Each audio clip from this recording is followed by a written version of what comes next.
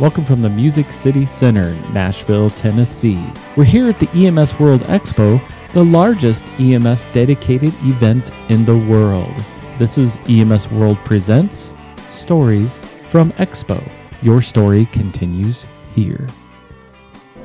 Hello, we're here at EMS World Expo in Nashville. This is the EMS Garage / EMS World podcast kind of mashup double team. I'm here with Gustavo Flores, who is speaking on the pre-hospital management of the sepsis patient. What's the elevator pitch? So, as you all know, sepsis is the number one killer of patients in the ICU, and I would say that there is a disconnect between the magnitude of the problem and the awareness that many EMS providers have of likelihood that this patient will be dead in 12 hours, 18 hours from their initial first contact. And there is a renewed interest in timely management. There are some standards that have stirred a lot of controversy, but regardless of what the hospital standards mandate or not, our involvement with the septic patient at the pre-hospital level is a golden opportunity to think about sepsis on the patient that has an altered mental status, is hypotensive, you have no idea why, has a vague chief complaint, and when further assessed, we can easily identify this as a potential organ failure patient and start giving fluids, activating the sepsis alert, and so on, and dramatically improve the chances that this patient will receive timely antibiotics and aggressive critical care, the right care right now. So, do you have recommendations, there's SEERS protocol, and there's how far should we be getting lactate meters on the truck? So that's a good question, and there's a little bit of history behind, the definitions that were last updated in 2016. The third definition of sepsis, updated in January 2016, came after 25 years since SEERS came out in 1991. So the reason SEERS in 91 was so important is it gave us a tangible recommendation, something we can chew on to work on the potentially septic patient. You have an infection and you have SEERS, you have sepsis. Now we know that SEERS isn't adequate to recognize that some patients are in organ failure, and that's where qSOFA comes into play. So qSOFA meaning a shortened version, a screening tool, if you want to call it that way, for patients who will develop organ failure. Now, the thing with organ failure is that not all patients who have a serious infection have organ failure. That doesn't mean that they don't need immediate care. So qSOFA tells us about the subset of patients that are very, very sick. It's not sensitive enough for the full spectrum. It's good enough for the patients that are really, really, really at the higher risk end of the spectrum. So I would say it's a whole gestalt of SEERS, end-tidal CO2, qSOFA, that gives you the whole perspective of what's going on with this patient. There's no single marker that says you have a septic patient. You have a clinical scenario that, when taken into consideration, you're looking at a patient who has a very high mortality, even higher than a STEMI, higher risk of death. Therefore, we need to make sure that we are looking at all those elements integrated, not just one of them isolated. And would you say that kind of the recognition of sepsis as an acute and very high mortality condition, like a STEMI, right? Because everyone likes to treat their STEMIs. Right. If we can is it a culture? Not only just we need to get the protocols and the treatment of it, but also a culture to say, hey, this is that call that you want to make a difference on. So let me give you a tangible example, or a clear example that we can all relate. We know anaphylaxis kills you, right? And anaphylaxis kills you not because of the allergic reaction itself. It's your body's reaction to that allergen that suddenly begins to kill you.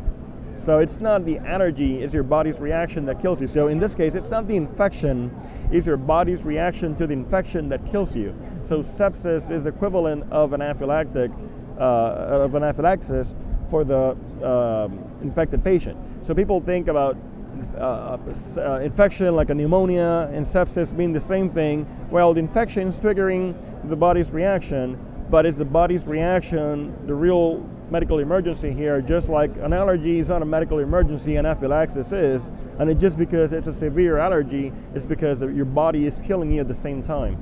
So understanding the difference and understanding that just because you have an infection doesn't mean you have sepsis. You're screening for sepsis, and being aware of it is critical. I can perfectly understand somebody saying, I don't think this patient is septic because X, Y, Z. That would be great because they're thinking critically. They're saying, I don't think there is sepsis. We can argue whether that's right or wrong, but they're thinking about it. My greatest concern right now is that people are not thinking about sepsis at all. They might be thinking, well, abdominal pain, a little bit hypovolemic, maybe they're just dehydrated. Like, think sepsis. Yeah, well, and it's easy to kind of write off a confused elderly patient in a nursing home as, oh, that's just their baseline, but they're probably not calling because they're normally confused. And it's so common.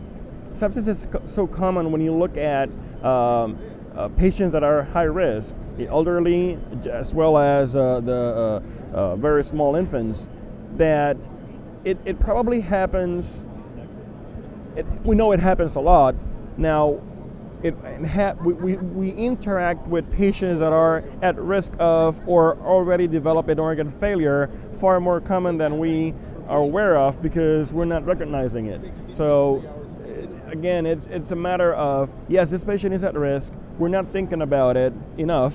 We need to start doing it. Obviously, this will increase the number of patients we're calling in as potentially septic, or meeting clear guidelines to initiate resuscitation. And it does happen a lot. So if you're not considering on a regular basis the patients like that, they're always having altered mental status because of pre-existing conditions, but the caretaker might say, yeah, but today's different. Yeah. And for instance, elderly patients don't have a good immune system, so they're not likely to mount a very a very dramatic inflammatory response. So you might not even see a fever. You might not even see the typical classical SARS signs and symptoms, and they would still be having the same reaction to the infection. And so I have another question, and that would be, you get services to recognize it, and you get it to be on the radar. How important is early treatment, even if you can only get like 200 mils of fluid? And I say that because you could find a metro service, or you might find a metro service that says, well, why do I need to start? I'll be in the hospital 2 to 5. So it's called system of care. Yeah. So when you're looking at, the same thing happens for trauma, STEMI, stroke, sepsis. When you're looking at system of care, you're looking at not you as a provider, you got to look at the patient. So our metrics shouldn't be based on the individual provider, they should be based on patient and patient outcomes. So when we're looking at starting care, it may not necessarily include anything you have to do. It may be simply activating, because at any given time, a typical ER may have 10, 15 patients you could classify as critical. And that's not an excuse for not paying attention to patients that are critical, but at this given time, that is your patient. Your eyes and ears, all your 5 senses are in tune with this patient that is critical. So you don't want the patient to slip into a busy system and not being recognized as a critical patient when they actually were. So all you needed was a few eyes and ears looking at the patient and saying, this patient actually has sepsis, and we should bump the acuity of this patient. And when you have a system of care, then you recognize, well, this patient, this hospital A has a sepsis alert protocol, and we can activate them as opposed to hospital B or C. So that triggers a different response from your pre-hospital provider that potentially could save this patient's life. Right. I mean, you're not going to take a STEMI patient to a hospital without a cath lab. Exactly. So it's not about you doing the thrombolysis or you doing the,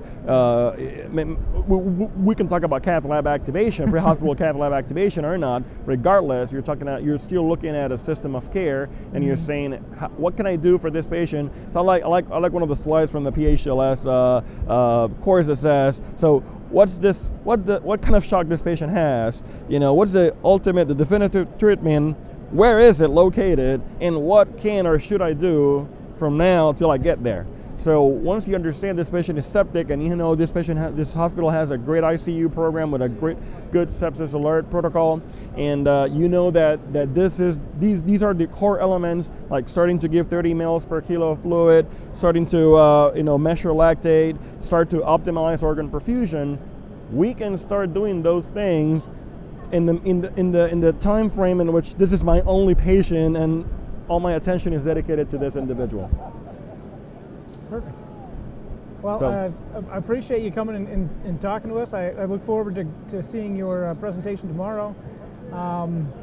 If somebody wanted to get a hold of you, ask questions, kind of, learn how they themselves, if they're a hospital administrator or otherwise, or EMS, do you have a work email that they could? Yes, you can find me in social media.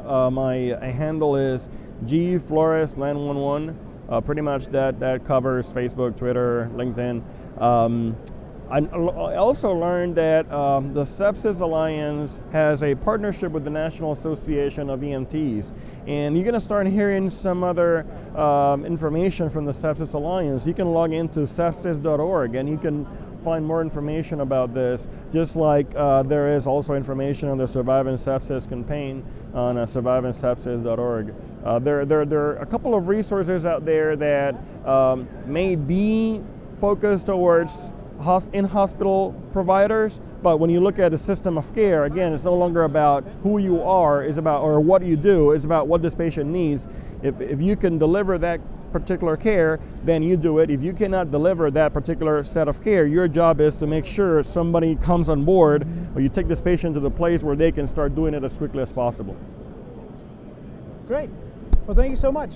And if you have more questions about sepsis, you can certainly find him on social media or go to sepsis.org. Sepsis.org, yeah. And for more videos and information on EMS World content, stay around, click on links on this page.